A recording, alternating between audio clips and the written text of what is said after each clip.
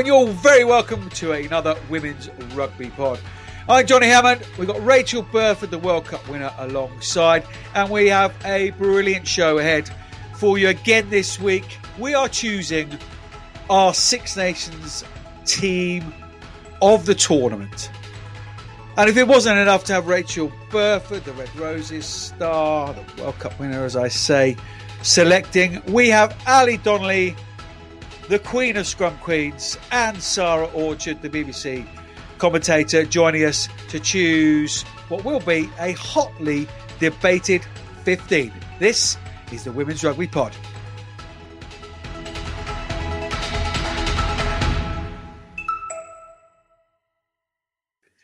So then, Berth, how super was Super Saturday for you? Oh no, I loved it. I loved the build up, the excitement of it.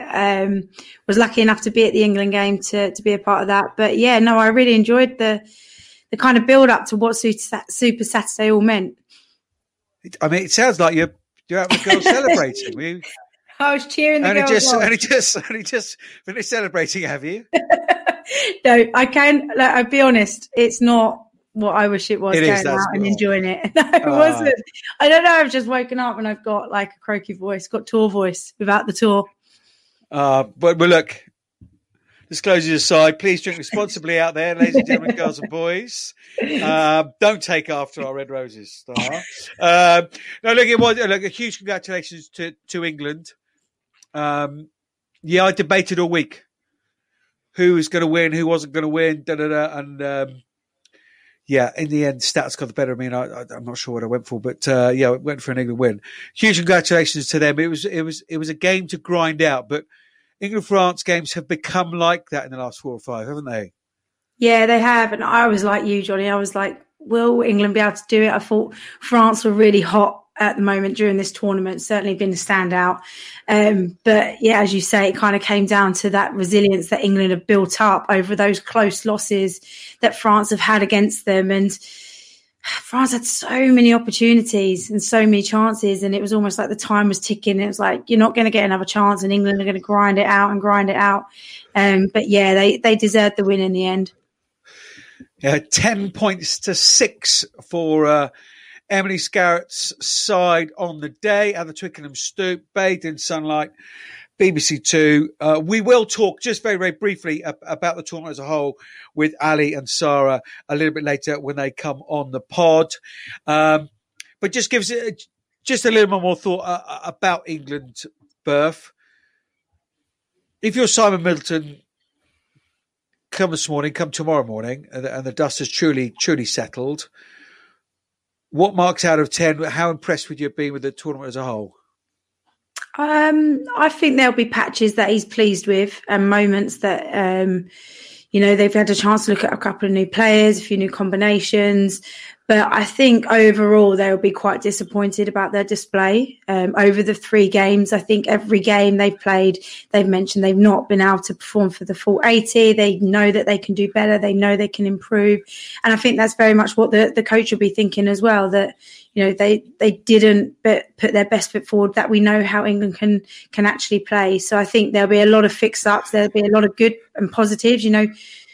Nobody's going to look back and think, oh, how England won that game. They're just going to remember that they won it. So there's that element to it, that mentality side of things, and finding a way to win and grinding it out and not cracking under the moments of pressure that there were plenty of. I think there'll be plenty of positives, but I think as a whole, they probably expected themselves to perform a lot better throughout the whole tournament. Brilliant. I just smiled there because it's like Doc Cotton talking about rugby. It's brilliant. Ladies and gentlemen, we're taking a strange turn this week. We've got Doc Cotton on the pod.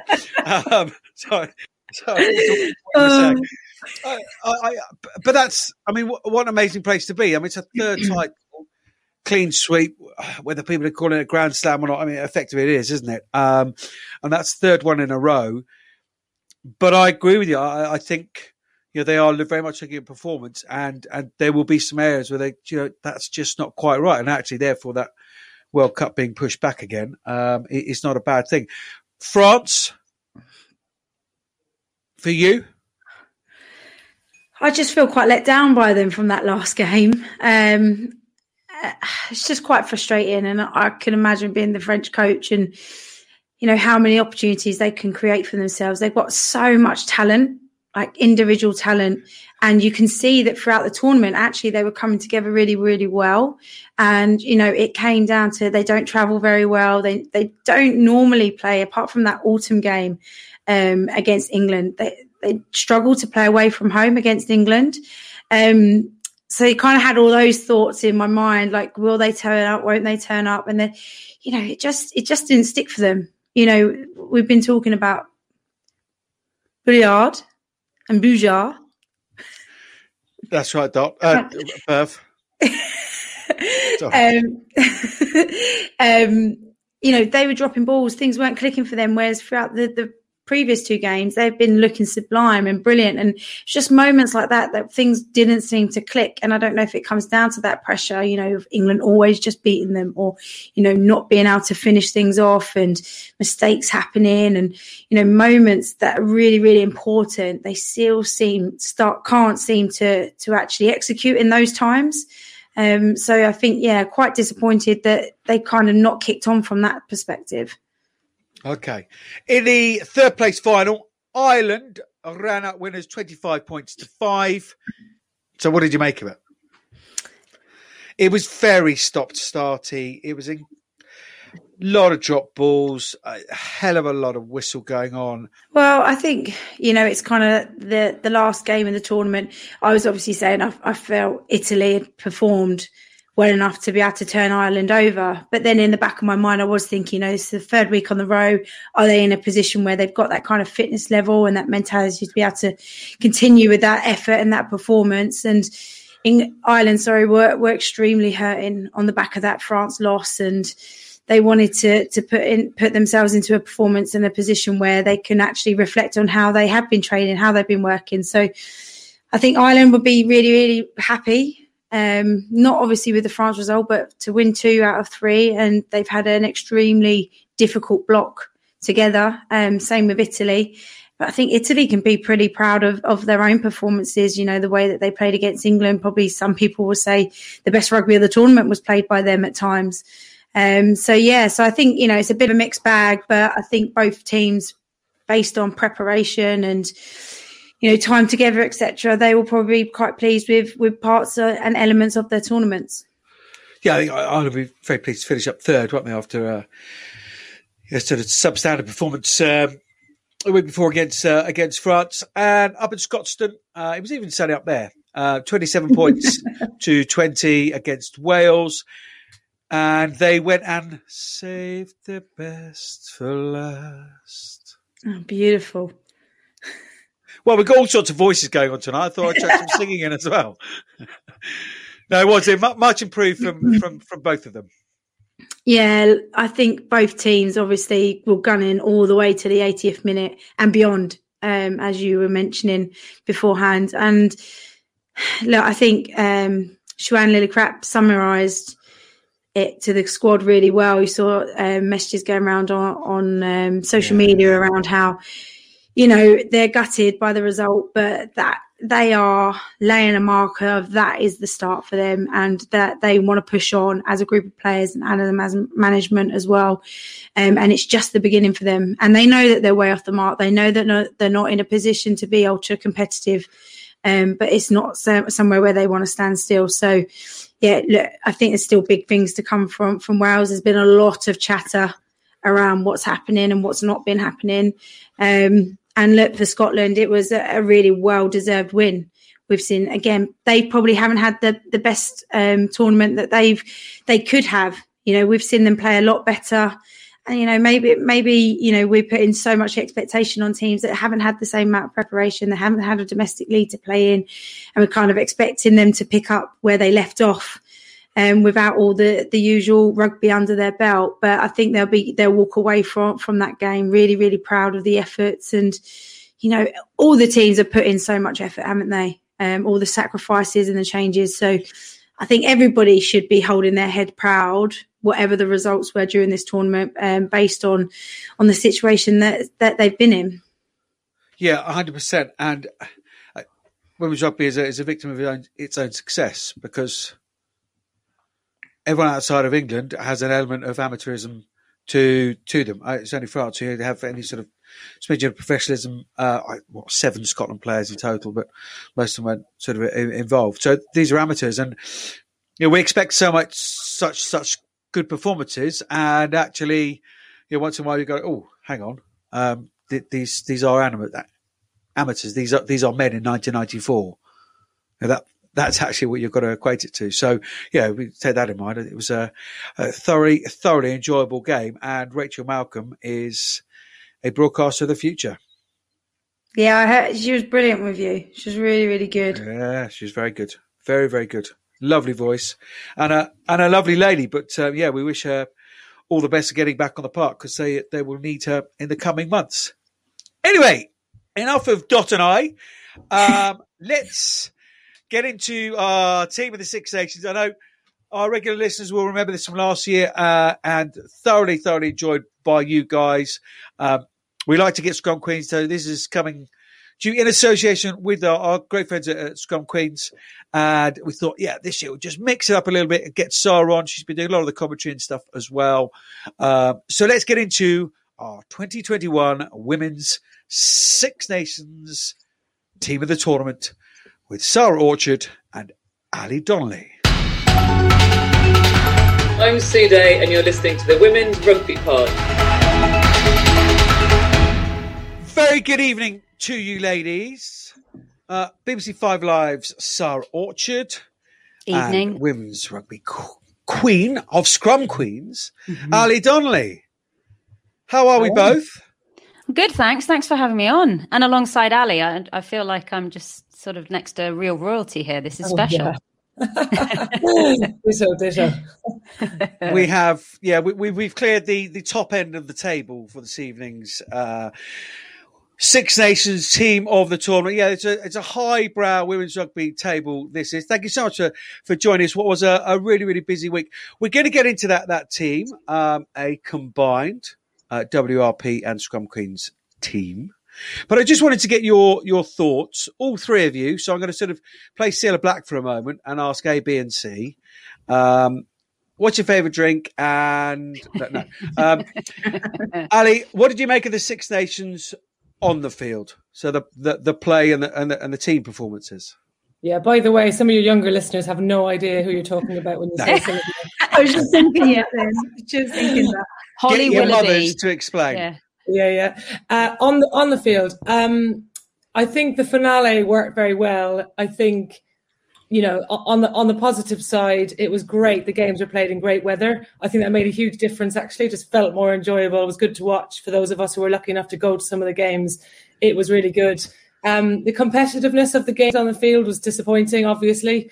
Huge score lines, and, I don't think that really helped. I'm sure we'll get into that a bit later. But I thought the finale was brilliant. I mean, it was just the kind of game that I like, which is hugely physical, a slightly purist game. But it was a good finale, really tight game, really needed that match to be tight. I think, I wouldn't, if I was giving it marks out of 10 on the field this year, maybe sort of 6.5, I think, 7. Nice. Sarah, your marks out of 10 and general thoughts of the tournament as a whole on the field? Okay, I probably am not going to pick up many friends during this conversation, so I apologise in advance, because I have to be honest, and I was really disappointed with the pool stage. I really thought there were so many times where I thought this is going to be the game that really kickstarts the Six Nations, and each time it was just a bit like, the score lines were just too big. And this is what you don't want in competitive sport, because the narrative was too predictable, and I did find that disappointing. Having said that, the grand final weekend was brilliant. It was a great setup. Everyone was very well matched. I know there was perhaps a slight runaway in the end for Ireland against Italy in their game, but I just thought overall that quality of that last weekend, the build-up, the excitement was brilliant, and how it built to that moment was very good. The final itself, I have to admit, I also have higher expectations of both England and France. They can both play better than that, especially on a dry day.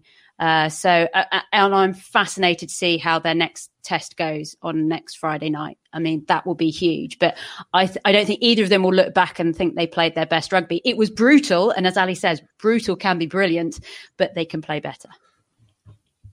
Rachel?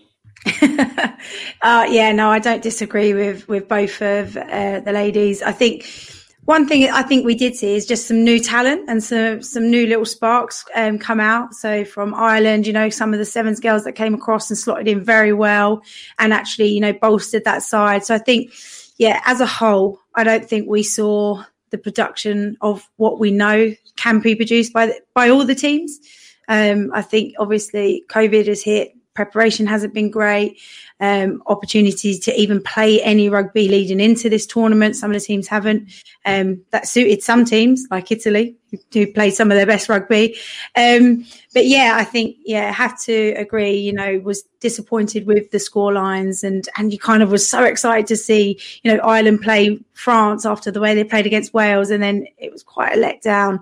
But the Super Saturday weekend, I want that to stay. Like, I want the old format back. We all go play each other. And then I want a Super Saturday because I just think it just had such a good build up to it. Everybody was kind of talking about all the games and the excitement, the build up, the coverage that it got all over that day. So I'm for the Super Saturday.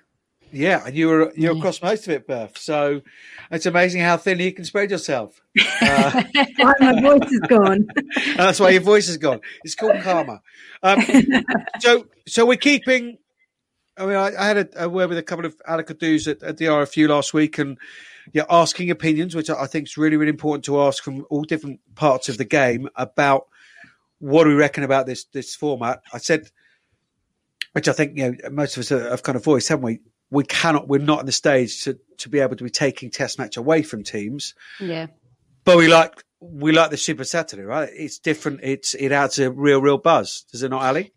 Yeah, absolutely. I mean, there are some teams in Six Nations barely play outside of that window anyway. So, removing games from those teams, I think is not a good thing. I mean, I think we wrote something today on the website about, decisions have to be taken now about what's going to happen next. And I think I haven't heard anybody say they think it should go back to being in February, March. I think we've better just decide that now. This has got to be in April, hopefully in May as well. And then the decision around formats has to be taken, right? So, we could probably talk for hours about why those score lines were so huge.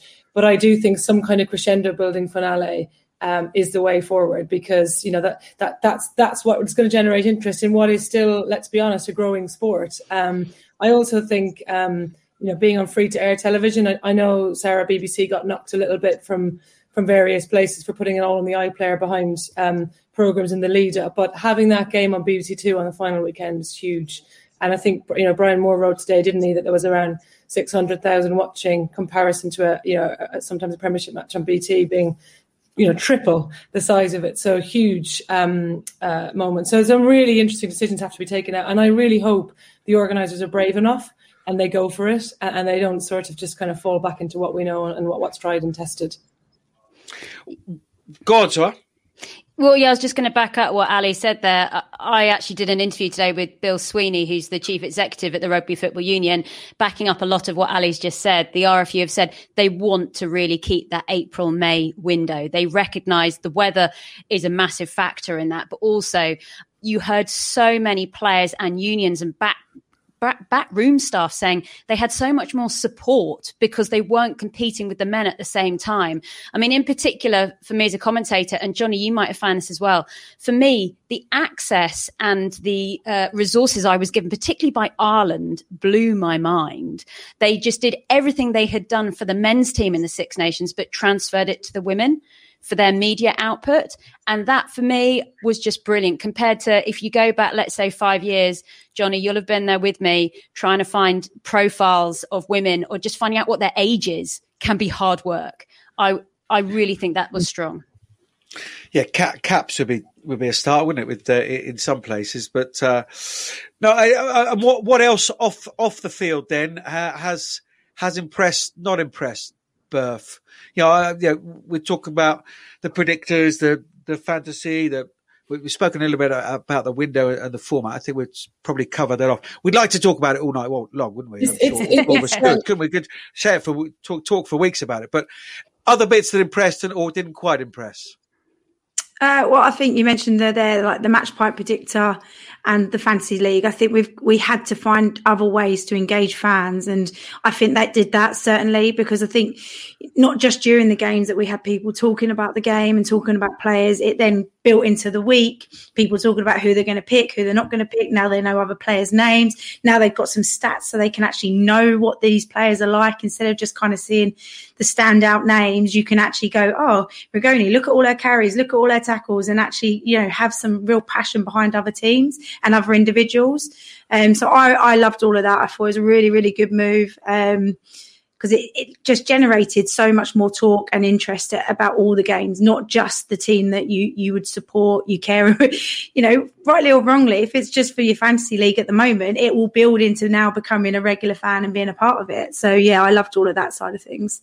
I think as well, just off the back of that, is the media coverage. I've been, for better or worse, involved in the Women's Six Nations as a writer in some way or shape or form for about 20 years. I started out as the PRO when I was a student of the Irish women's rugby team, and I was trying to get coverage then, and now I'm writing about it. And I've never seen anything like this, in that I actually got a little bit stressed out because there was so much coverage I wasn't reading, because there was so many podcasts, so many articles. I started I couldn't even consider doing the fantasy team. That would just stress me out altogether. Oh my God, I can't believe you didn't do that.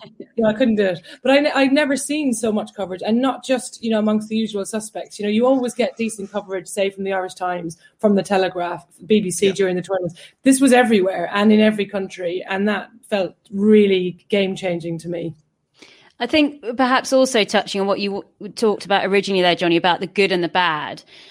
I am not going to name names in this example, but it did expose where some unions are lacking when it comes into the resources that are needed in their women's programs. And I don't necessarily just mean on the field. It was very apparent the unions who were behind in not recognising that there was no men's international rugby in this window. They had a real opportunity to exploit it. And there were perhaps one or two unions who didn't take that and are perhaps maybe looking at this now and going, we really missed out here. We've got to raise our game, or at least that's what we hope. And I think it's snowballed effect, didn't it? Even from the Six Nations organisers on the sort of broadcasting type side as well. Their game got better and better and better as they realised that how much sort of attention was being drawn to it. In a taxi early Sunday morning, and the chap obviously asked why I was coming up and what have you.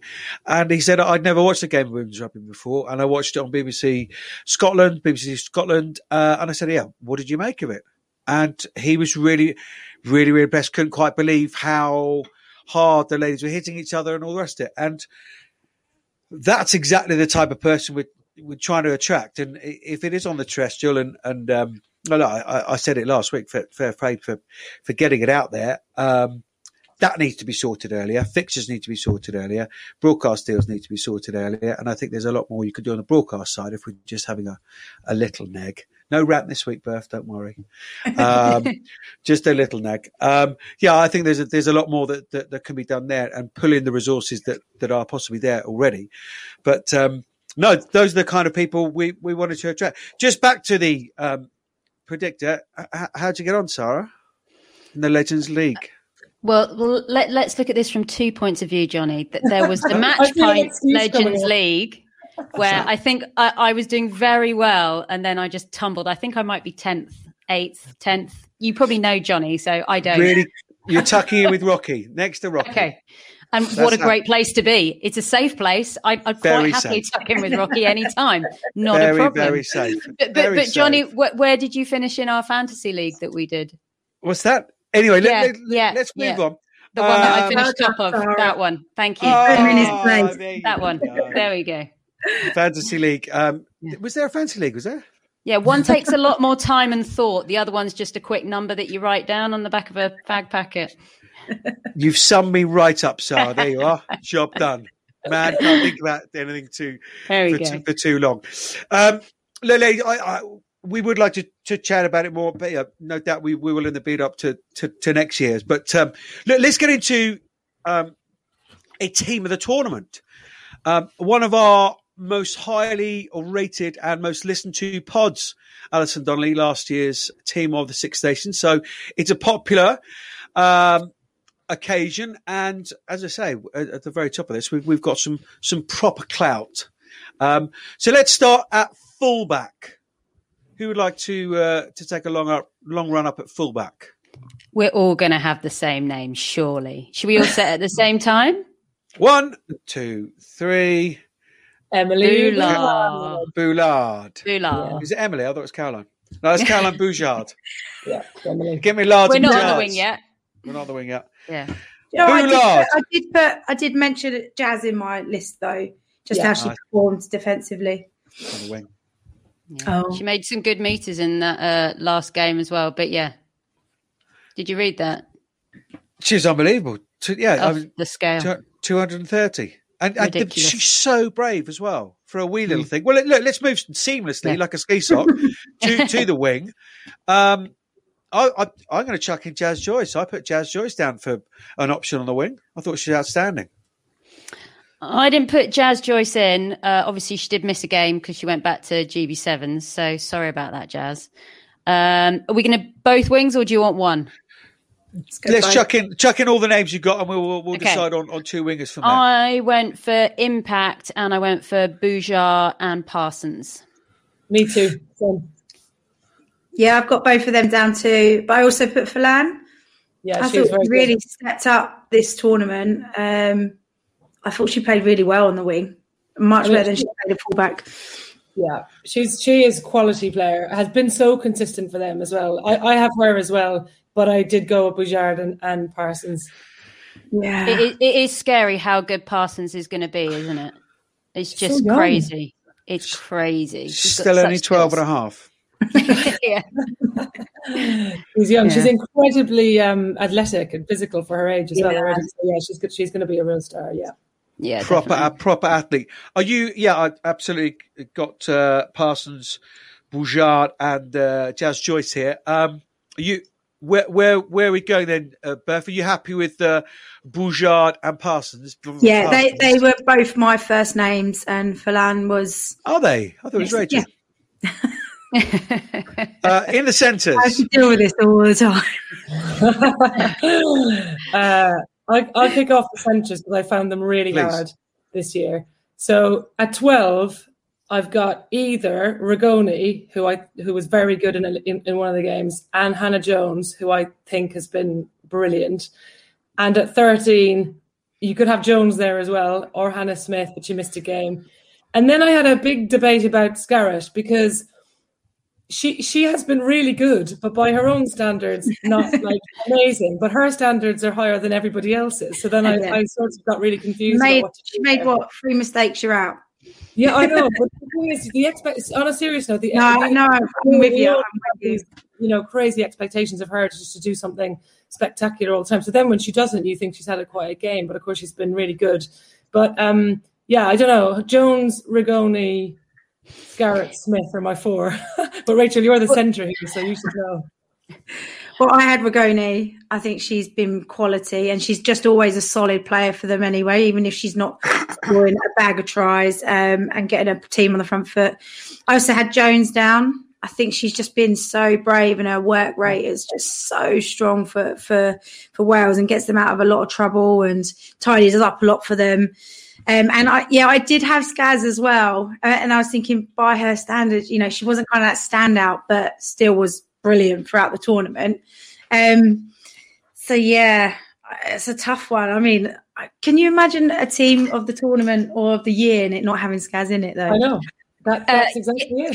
Can I be honest? Let's do it. If we're being harsh here, I've not even written Emily's name down on my list. I'm with Sarah. For Impact, she just wasn't there, and she will be the first to admit that. She has a presence, she has an aura, but she can play better than that. Particularly in the final. She knows she can. So she didn't make my list. Apologies, Scouts. She probably wants to cut down on the media work. She's probably concentrating too much on the media podcast and stuff. I hope she is. Go ahead. And It's gone to her head.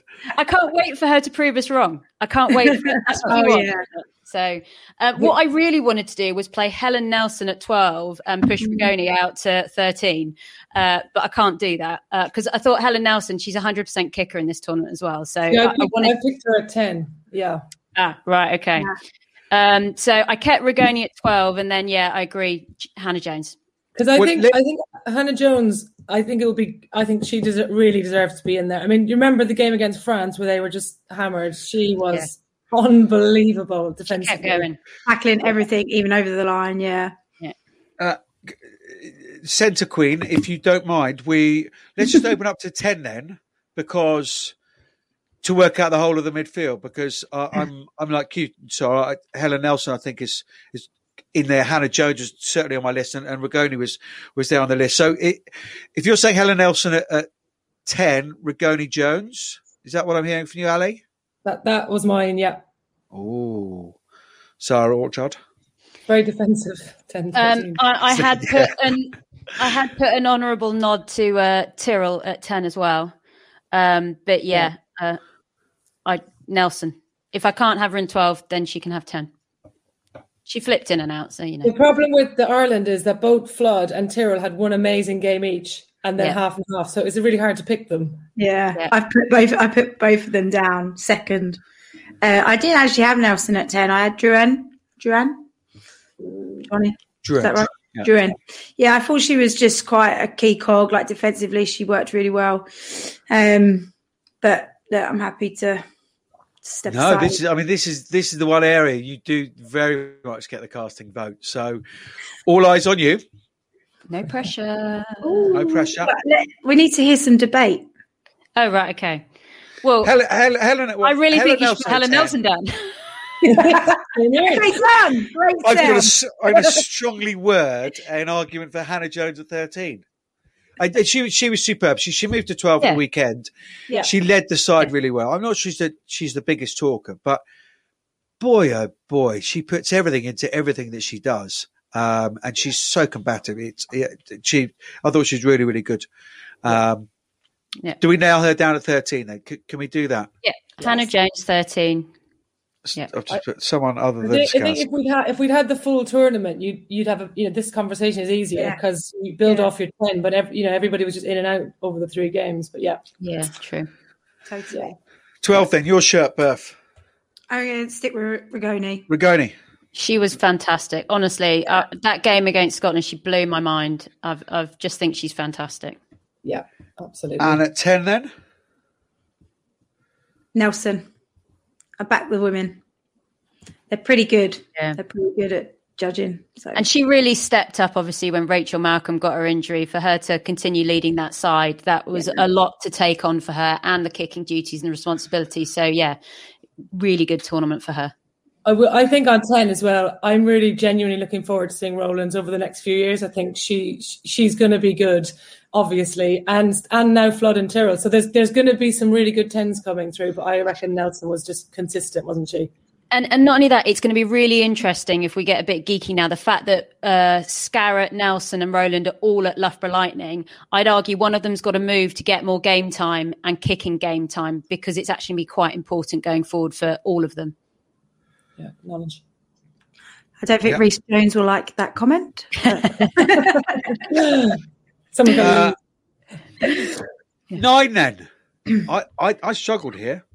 I struggled. This was the hardest one. I don't think anyone really stood out. I thought Catherine Dane for Ireland was pretty consistent throughout the tournament. And if you were just looking for someone who really didn't make any mistakes, you'd go with Dane. But if you want someone who did try things and have a bit of excitement, then I did go with Sonsu.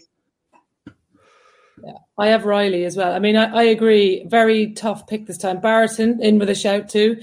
I think so. I mean, I love Sonsu. She's actually my favourite women's player at the moment. I just think she wasn't brilliant in the final, but I just think she's great. It's hard not to pick Riley, though. I think she doesn't get a lot of limelight, actually, for what she does in that England team. And she organises well. I mean, Berth, you know her better, and you've seen her play more, but it's hard. I had her and Sonsu as 50-50. Don't know. Yeah, same. I had the same as you, Ali. I think Leanne's been pretty consistent and had moments of brilliance as well. And obviously with Mo out, she's had to really kind of step up and take that role, because she's kind of been the starting 9 for a while now. But without having somebody on the back of her, I thought she played pretty well throughout the tournament. She was quite quiet in the final, but kind of just did her job, did her role. She made one amazing tackle, didn't she, on Sansu at one point? Yeah. But I do really like Sansu. I agree with you. I think she took a bit of a knock early on in that France game. But yeah, I think every time she gets the ball, you're quite excited by it. Whereas Leanne's brilliant and she's consistent, but you kind of get that X factor with Sansu. So, I mean, just to throw a little something into the ring. We've got a backline without one player from the side that have just won a third effective Grand Slam. I mean, should that change we have our very thoughts? high expectations. Jeez, don't you? Yeah. Well, it's funny though, isn't it? Like, you watched the game at the weekend, and honestly, I forgot Jess Breach was playing until she popped up, and I saw her. Like, she popped up in a tackle with her. She was one of the players who wears the scrunchies. I'd like to talk about the scrunchies another day, by the way. Why are they all wearing scrunchies all of a sudden? Anyway, I thought she was playing, so I think it was the last game wasn't great for either France or England's backlines, right? Because they just they didn't get a goal. Yeah. So maybe not. Well, should we go with Riley then? I'll bow down to Riley. That's fine. What did you have, Johnny? I put Barrett in. Okay. Great. And Jenny Maxwell. No, I didn't know. Not really. No, I agree. There wasn't any standout performance, was there? And actually, possibly, does that say something about the players that that they're getting around and doing their bits? I think, yeah. The loss of Mo is, and Leanne having to start every game, which other people have sort of swapped in and out.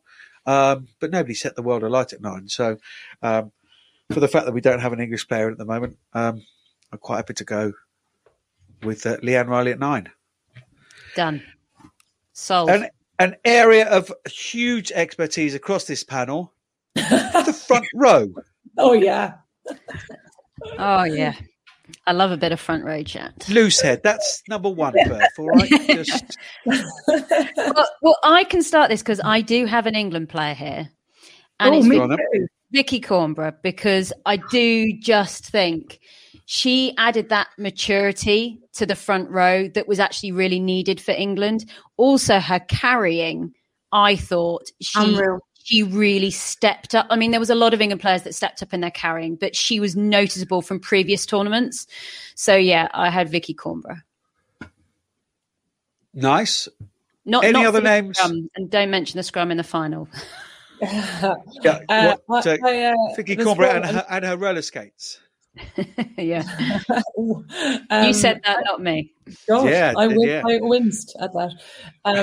Like I winced at every tackle on Saturday. It was brutal in the stands. Were you guys all in the stands? It was absolute. Honestly, I turned into like a fangirl in the press box because I kept saying, honestly, I obviously have never played international rugby, but I came away going, I wouldn't last 5 seconds in there. I'd be killed. I had the unpronounceable Anaëlle De Hay. Is that De Hay? I thought she was very good at loose head for France. She was cornerstone of their scrum. The scrum was obviously brilliant all tournament. But Cornborough was my other, and very little between them for me. So I'd happily go with Cornborough. I thought she for all the reasons you said. Yeah, I agree. I think she just brings that level of, stability in that scrum for one, but like you said, that maturity and the way she carries, it's ridiculous. She drops 5 inches, gets underneath the opposition and just manages to leg drive. I think she's such a key asset for that England team as well. And when she's not playing, it's a big noticeable. So I think, I'm nailed on with Vicky Cornborough as well. No, Johnny? Oh, go on, Johnny. What did you have? No, I had De Hay because I know being a former front row, if you go backwards like England did, and they will not be happy, that's their first primary job. are we really going to choose the person that did that to them rather than the person it was happening to? But I totally agree in terms of carrying Vicky Combre's. I totally get that, Johnny, and that is actually why I've gone with two other French women in my front row. Let's see it as a whole then. Are we going to base it all on the scrum, or are we going to look at the rest of the park as well? No, of course. Yeah. The whole of the park, absolutely. But for me, if it's a 50-50, you've got to get job number. Yeah, it's like a hooker. We've got 50-50 hookers. One hasn't hit the lineouts, and one has. Then you choose the one that's hit the lineouts, right? Yep. Of course. Okay, well, let's do the front row as a whole then. Ooh. So who's the other tie head? So we've got De Gea and Coimbra tipping it. Oh, it has to be Bernardo. Bernardo. There is no one else. I only got her down. Yeah, and I do believe my commentary, what Ali was talking about earlier for the Bernardo tackle on Cleo was, that's all I had. Honestly, it's amazing. I was not far away from that, and I winced and closed my eyes. It looked brutal. We were in line with it. I think you were just sat in front of us, Ali. Yeah, brutal. I think special mention to Bryony Cleal though. She, I have her down as a special mention too. Yeah. Definitely. Okay, in the middle. She was amazing when she got on. She really did. I spoke to her after. She went, I just thought I'm going to hit everything. And I was like, mate, you literally did that. in about a minute, you must have tackled and hit rucks. And yeah, she was good. And it's nice to see how that competitive nature is going to come out between Shauna Brown and Bryony Cleal for that shirt now. So that's going to be a nice little battle going forward. But yeah, Bernardo. Yeah, great. Bernardo in a tie head then. Who's a hooker before we decide the other side of the scrum? I have Sosha, but an honourable mention to Maloney. Yeah, I've got Sosha and Maloney. Yeah, I've gone Maloney as my first choice. I've got a little mention to Lana Skeldon too, who I think's been good. Yeah. But I think Maloney, I think Maloney's had a really good tournament. She scored a couple of tries. Line-out's been good. But I wouldn't be gutted if it was Sosha either. She's so consistent. And the line-out was an absolute mess for both teams at the weekend. You didn't want to be a hooker at the weekend, that's for sure. No, definitely not. Lottery. 2 votes each then. Who did you have down, Johnny? I had Lana Skeldon down, and because I thought she's great. She really is a heartbeat of that Scotland side. Can I tell you why I didn't have Lana Skeldon down? It was because I was up at Scotstoun for that match between Scotland and Italy, and having been so excited about the Scottish line-out against England, which was just so impressive, it just went to pieces against Italy. Yeah, it was terrible. And I really felt for Lana because she'd had possibly the game of her life against England, and it just didn't happen. It wasn't backed up, and that's why for me she fell away. So Sosha or Maloney? Skeldon goes. She's been dropped. Sorry, mercilessly. Put her down. Gone. Forget your good game against England. Brutal, this, isn't it? It's more brutal than Super Saturday final. So Maloney or Sosha? So Maloney for me. Rachel Burford? I don't feel like I'm qualified to make this decision. I did have Sosha as my first choice, and Maloney, then Maloney. And Sarah, you had Sosha as well? Sosha, yeah. All down to you, Johnny, kind of. No, well, I was Maloney as well, so I'm just going to flip a coin. Make a coin. Yeah. And Nick Johnson from High Performance Consultant Director has won, so well done him. We are going Sosha. Okay. There is the final. Team is young. She's got plenty of years to be in this team. Yeah. There you go. Yeah. Onto our second rows then. A few contenders here. Where should we start? Ali. Yeah, really hard because I moved around some of them for the back row.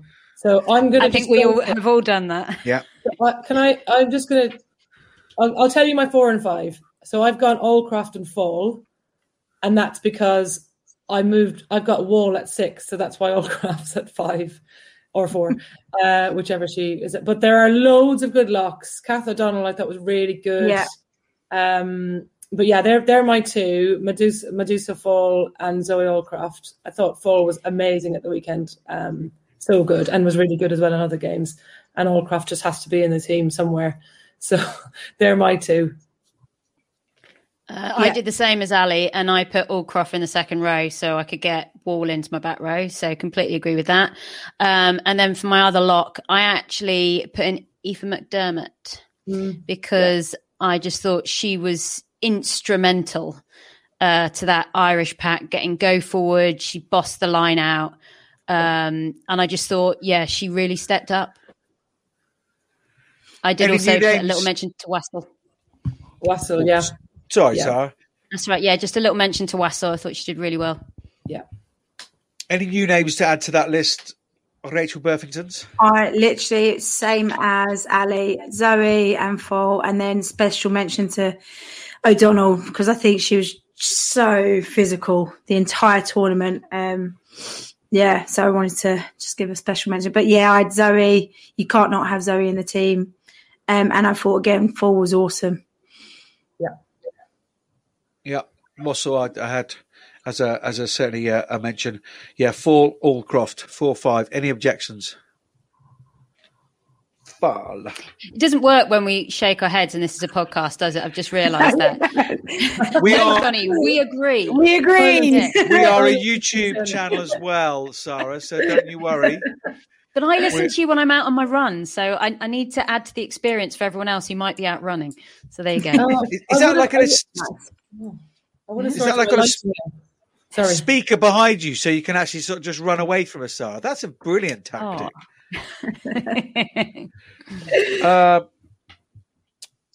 Lovely. Okay, so then 6, 7, 8. Who wants to get Berth? Why don't you kick us off with some back row options? Poppy at 8. 100%. Poppy at 8. Yeah, the one that we'd all sold. Sold, and you can't not say her name in Siobhan Lillicrap. I know she only played 2 games, but what she did for that team goes above and beyond. So, but yes, Poppy, number 8. And it's we often say, isn't it? I say it to my children all the time. It's the things you do when people aren't watching. And I watched her just a couple of times at Scotstoun on Saturday, and she was just doing stuff that just didn't need to do it. Just filling up a little water bottle or going and have that chat at the end and just saying, look, guys, look, this is a start. This is a kind of performance. This is our benchmark, that kind of stuff. Yeah, I think her leadership is absolutely exemplary. But Poppy, clearly, it's absolutely shooing at 8, isn't it? Yeah. No objections. And do you know what's also very nice with Poppy, this Six Nations? I feel that she is becoming one of those real household names that you really want to develop in women's rugby, that everyone gets to know. You start to mention her name, people know who you're talking about. And that's really nice to see emerge because she's got a cracking personality on her as well to sort of like bring in the media interest as well. So, yeah, that's great. Who are your flankers, Ali? Yeah, for 6, definitely Wall. I thought she was amazing. She's not that well known. You know, she's relatively new, even in Ireland, and thought she was brilliant. Like, just young, physical, strong, going to be great for Ireland. So her, undoubtedly. I found 7 really tough, partly because there was so much chopping and changing for teams. I haven't got her in at 6, but Evans as well, by the way, from Wales, I think, but mentioned to her. So my 7, I've got Marley, just because it's Marley and she's brilliant. She's physical and tough and a real, you know, I feel like she could motivate you out of some kind of locked cell. You know, she's just kind of, she's like, she could talk you into stuff. But Ermet as well, I think, was very good. But France changed a lot. It's a bit like Scarrett. Really weird not to be talking about Claire Malloy here. Didn't have her best tournament, got dropped for the last game. So weird. But I'm keen to hear your 7s because I've got my 6, but not sure about 7.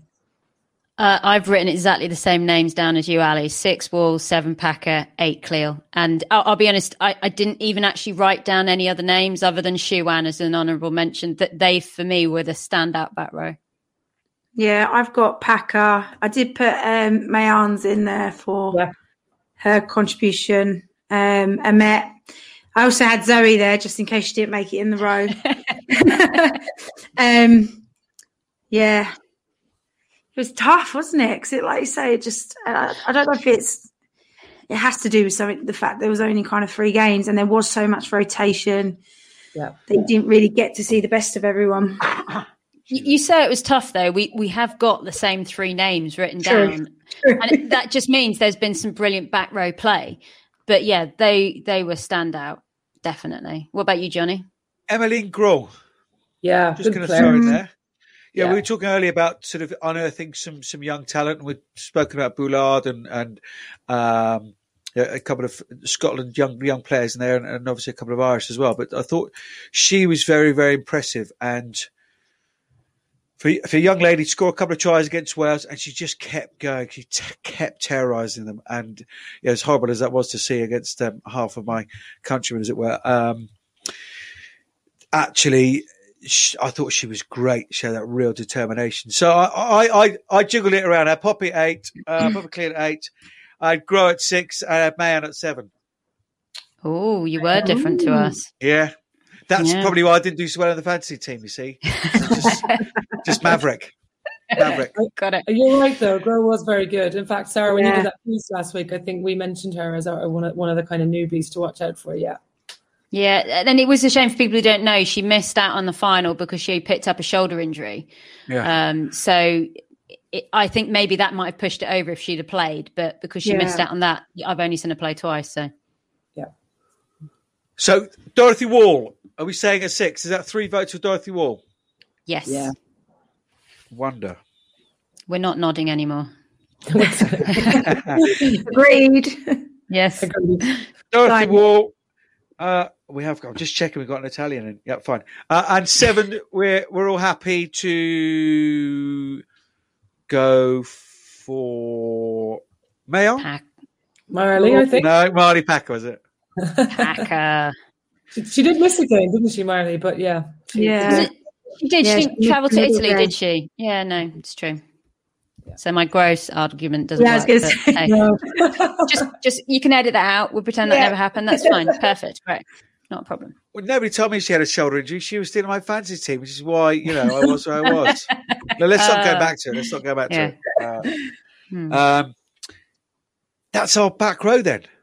We've got a team. Dorothy Wall, Marley Packer, Poppy Clear is our back row. There's our team. Who's wearing the armband? Poppy. Oh. Now you haven't selected Emily Scarrett. Poppy. I'm thinking. Can you call out the team again? Have you got the team there in front of you, Johnny? Of course I have. We have Emily Boulard, Caroline Boujard, Hannah Loulard, Hannah Jones, Rigoni, Fabian Parsons, Helen Nelson, Leanne Riley, Vicky Cornborough, Agatha Socha, Rose Banadou, Madusu Fall, Zoe Allcroft, Dorothy Wall, Marley Packer, and Poppy Cleo.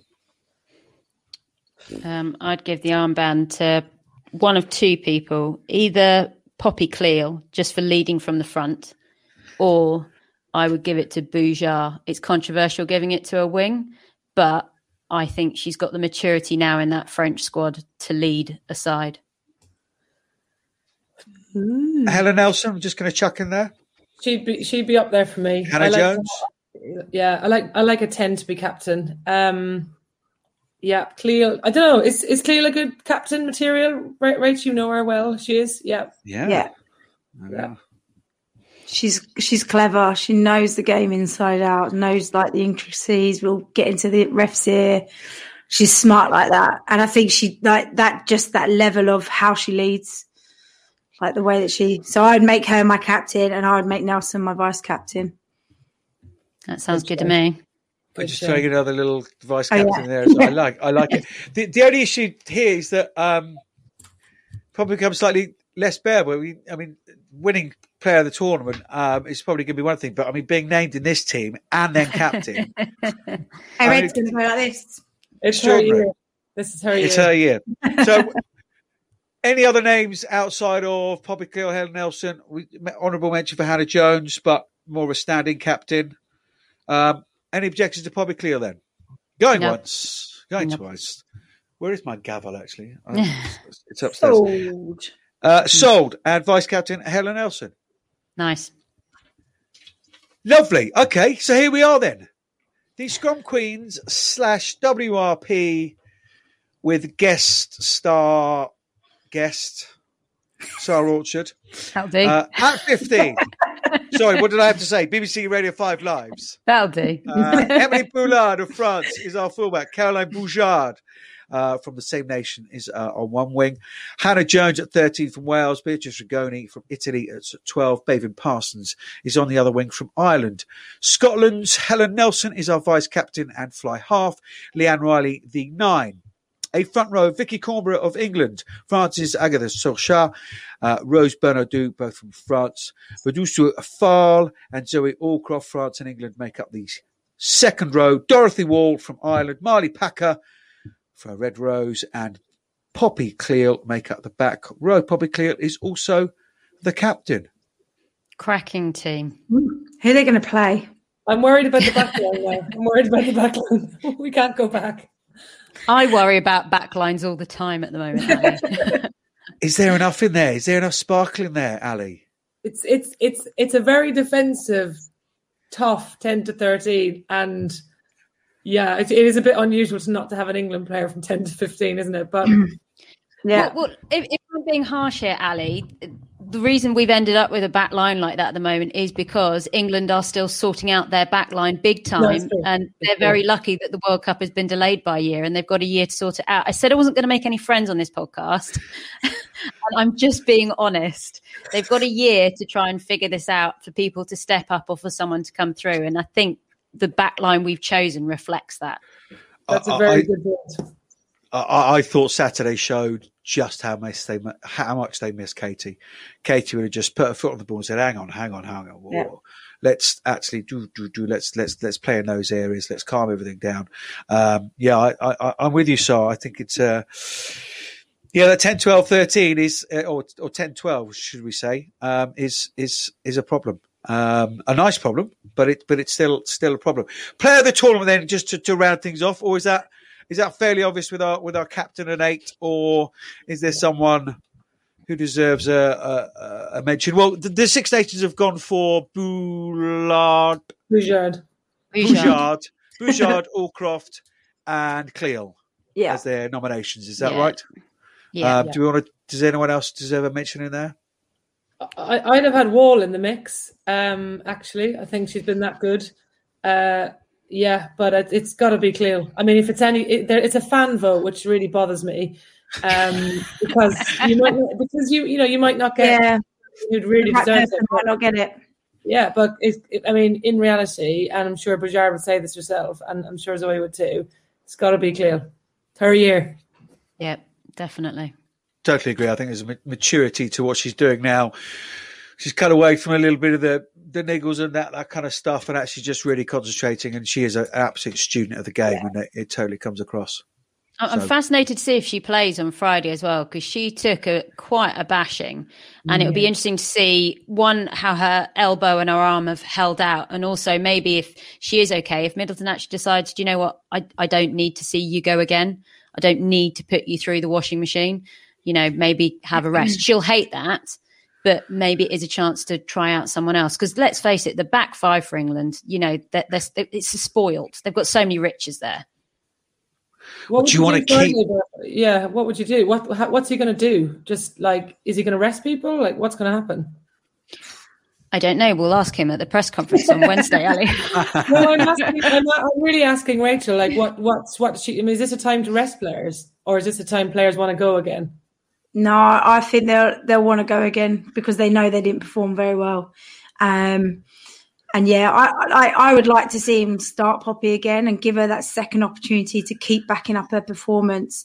I don't know what he might do, but I would have thought players will want to play. They've got to start working out what that backline combo is. And I also think there's the psychological element of it all.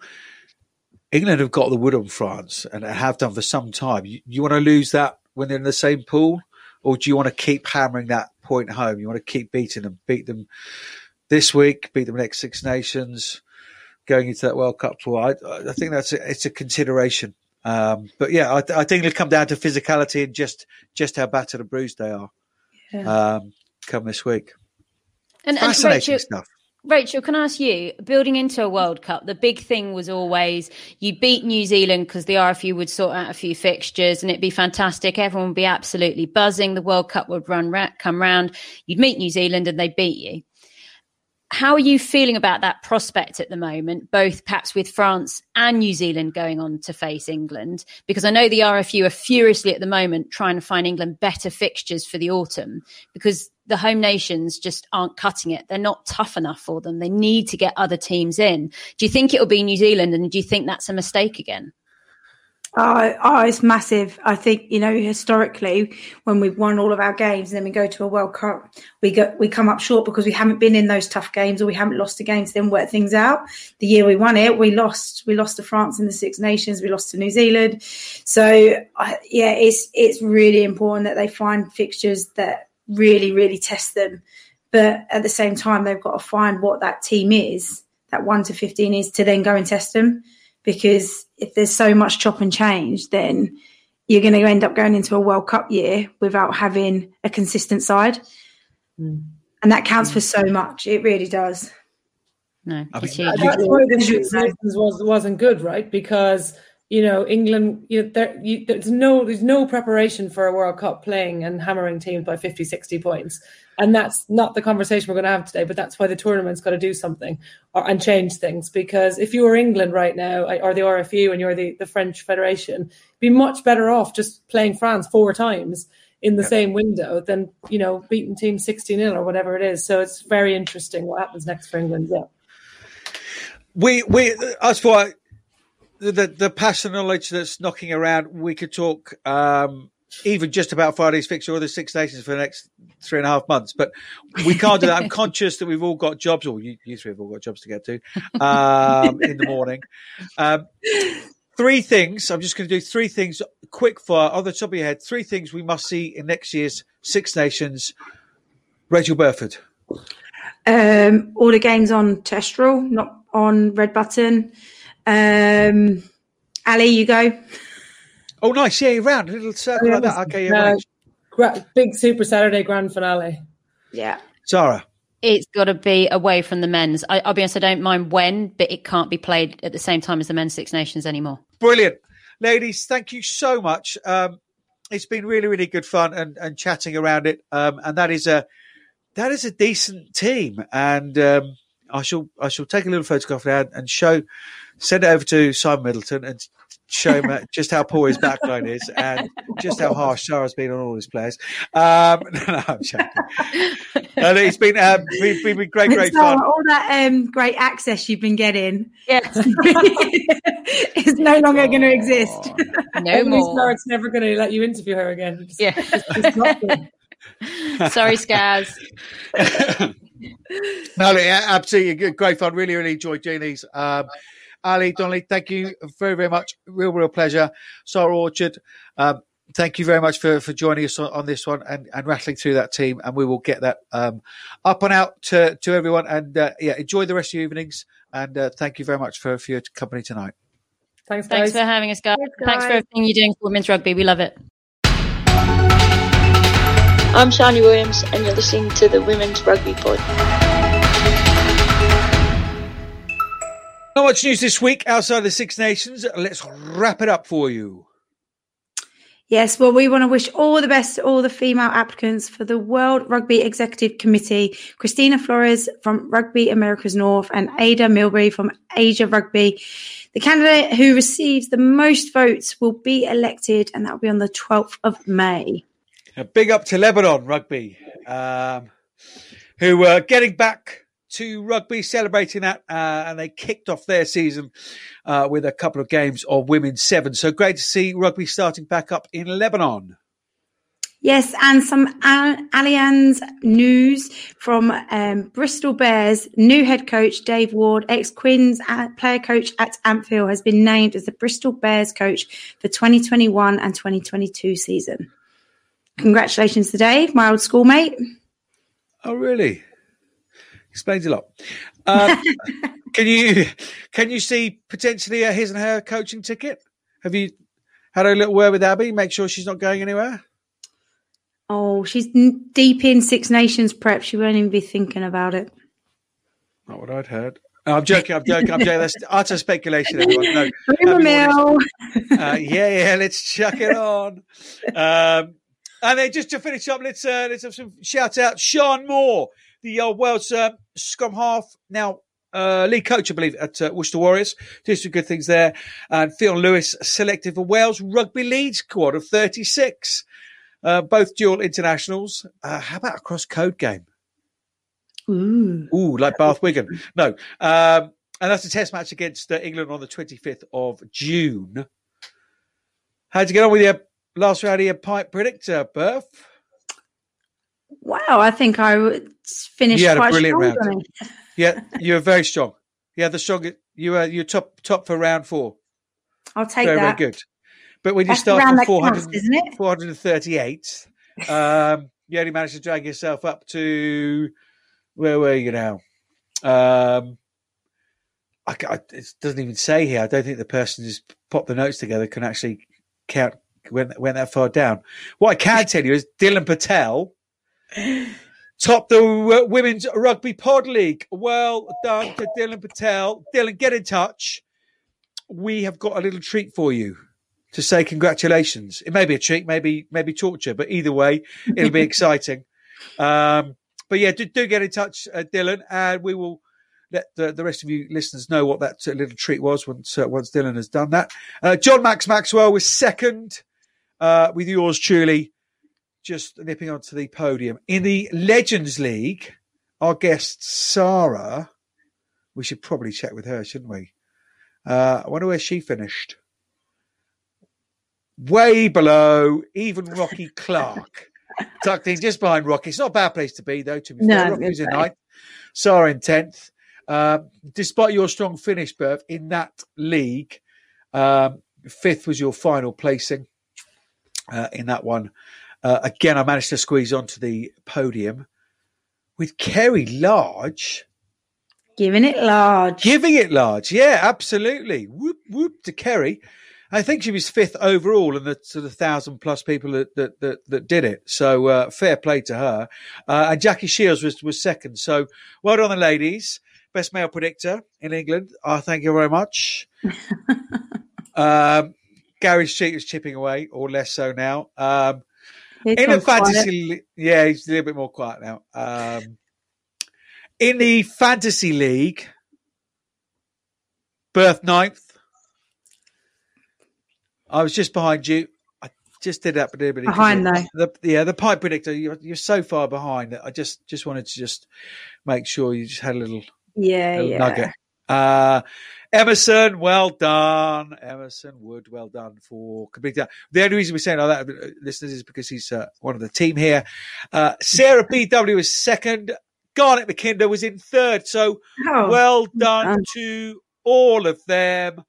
That is brilliant. Emerson, we have got a brand new bright yellow Lamborghini for you. So, yeah, do get in touch and we'll get that over to you. The toy version. It's about this big. Yeah. Well, Lego, actually. But, yeah, let's not split hairs. God, do Lego do Lamborghinis now? You're straight on to Lego, aren't you? Oh, sorry, Mitsubishi. Off you go.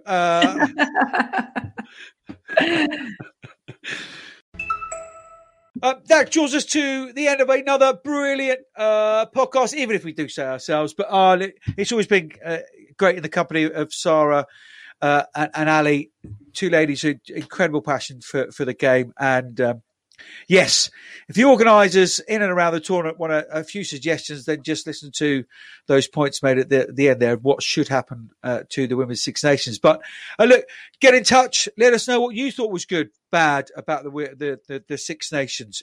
And where can everybody do that, Berth? Yeah, all across social media. So Facebook, Instagram, Twitter, at Pod Women's Rugby. You can get in touch, slide into the old DMs or just drop us a comment. That'd be great. Indeedy so. Thank you much, as you say, to Ali Donnelly from Scrum Queens for this combined show of the Women's Six Nations, to BBC Five Live's Sarah Orchard, as ever, to Rugby Nut, to Sean, to Wizzy, Jenny and Harry, and I suppose we have to thank Emerson as well and congratulate him on his Fantasy League win. Don't be bitter, Johnny. Don't be bitter. Be better. It's all about the match predictor. It's all about the match point predictor. That's where the real genius is. And look, we'll be back next week. Until next time.